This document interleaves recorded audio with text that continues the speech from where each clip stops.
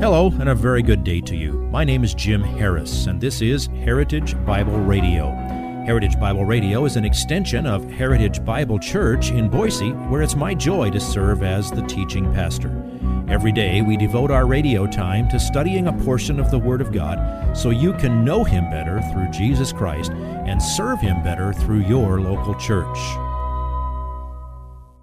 This week on Heritage Bible Radio, we come to part 2 of Pastor Jim's series of sermons on prayer, centered on Jesus' teaching on the subject in Matthew chapter 6. We'll finish our look at the Lord's Prayer recorded in verses 9 through 13. The first part of the prayer addresses God, recognizing His holiness and sovereign hand over His creation. Beginning in verse 11, we begin to see requests. What do you pray for?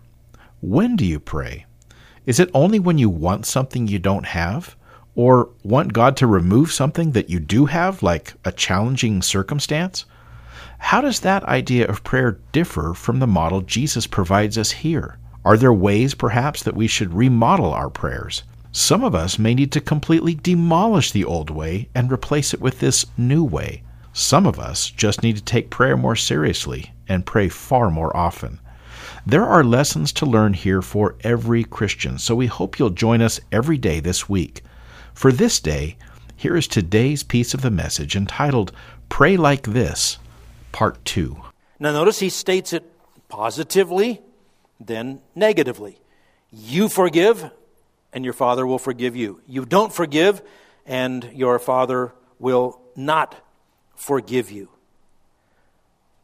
If you hold grudges, and if you don't forgive, if you're not known to be a person whose general life pattern is practicing grace toward others and extending forgiveness toward others, might that be a sign that you don't belong to the King?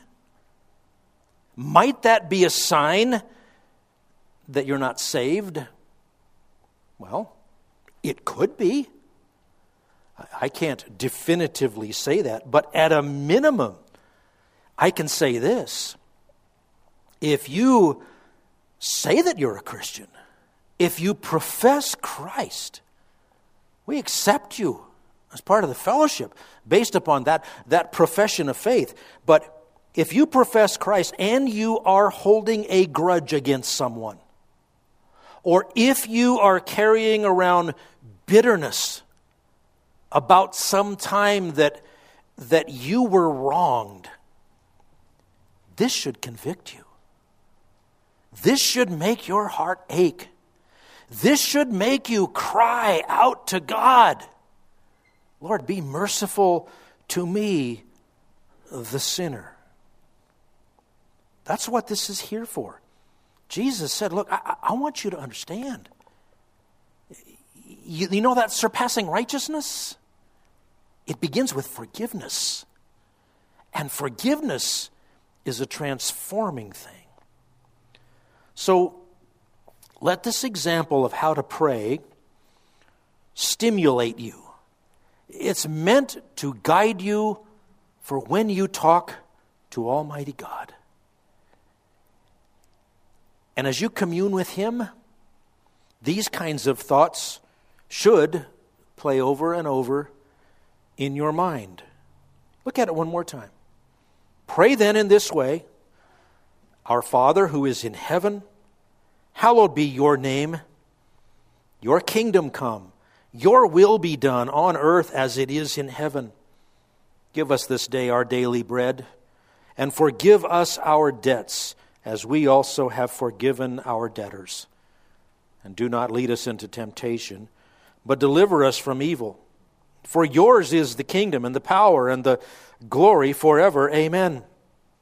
For if you forgive others for their transgressions, your heavenly Father will also forgive you. But if you do not forgive others, then your Father will not forgive your transgressions.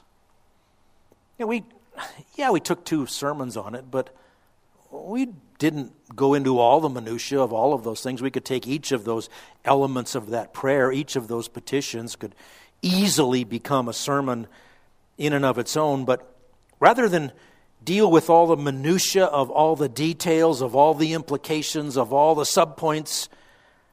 I wanted to major on who God is, as is reflected in this sample prayer. Understand, prayer is you as a needy, adopted child of God, having the privilege to speak to Almighty God, Creator of heaven and earth. He has said a lot to you. He put it all in a book. This is how He speaks to you, and then He says, you know what? Come. I'm happy to listen to you. Oh, I know what you need before you ask, but come and talk to me. Praying is communing with this most awesome Creator of the universe. And understand, prayer is not primarily designed for you to get what you want from God. A lot of people think of prayer as kind of the spiritual 38 special.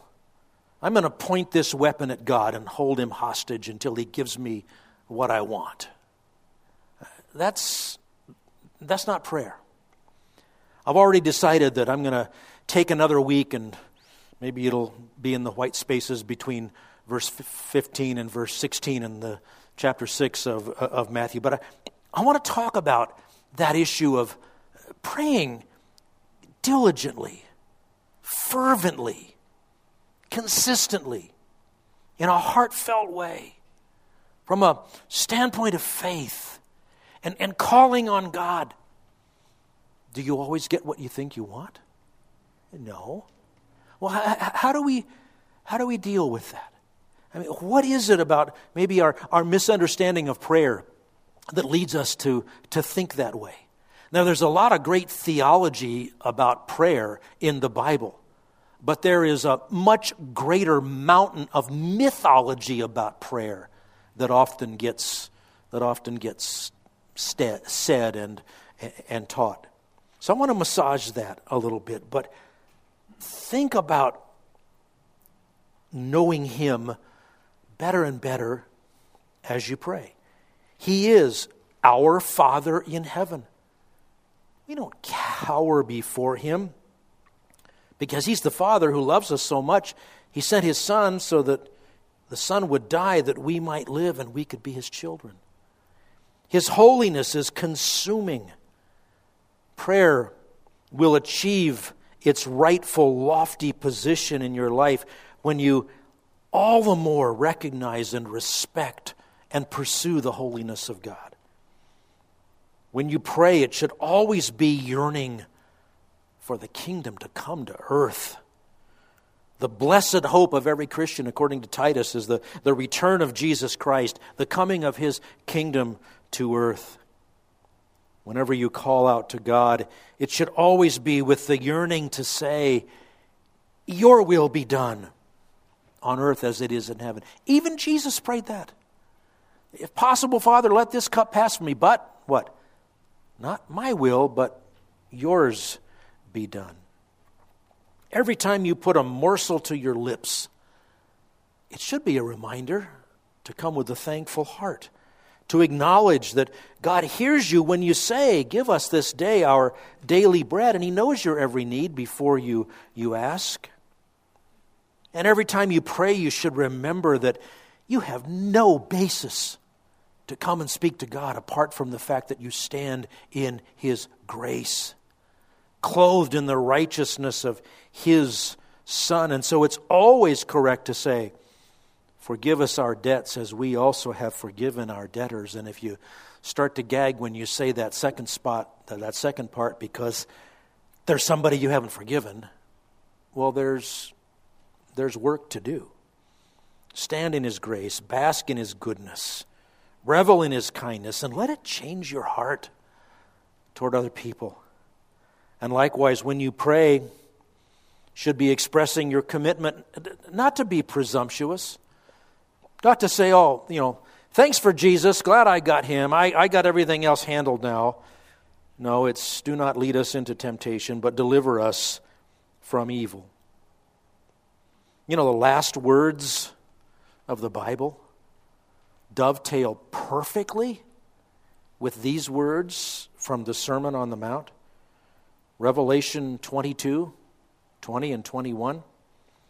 He who testifies to these things, Jesus, says, yes, I am coming quickly. Amen. Come, Lord Jesus. The grace of the Lord Jesus be with all. Amen. Here's a closing thought. I will also make it my closing prayer. It comes from the pen of the Apostle Paul, written from his prison cell in Rome. And he says this, and this is how I would pray for all of us, for all of you in whatever your circumstances are, whatever your need is, whatever your pain is, whatever your loss is, whatever your joy is, I'd pray this way for you. Now, to him who is able to do far more abundantly beyond all that we ask or think, according to the power that works within us, to him be the glory in the church and in Christ Jesus to all generations forever and ever. Amen. You know, I can think of a whole lot of things. And he says, I'm going to give you super abundantly beyond whatever you can ask, whatever you can think of. If you would like this message on compact disc, let me know and we'll send it to you. You'll receive the entire message, not just the portion on today's program. You can order by phone at 353-4036 or by writing to us at 7071 West Emerald, Boise, Idaho, 83704, or on the internet at hbc-boise.org. Heritage Bible Radio needs your prayers and your financial support. Once again, you can reach us online at hbc-boise.org or by telephone at 353-4036 or by writing to us at 7071 West Emerald, Boise, Idaho, 83704. And if you need a church home here in the Treasure Valley, I hope you'll visit us any Sunday at 7071 West Emerald. For Heritage Bible Radio, I'm Jim Harris. See you next time. Bye-bye.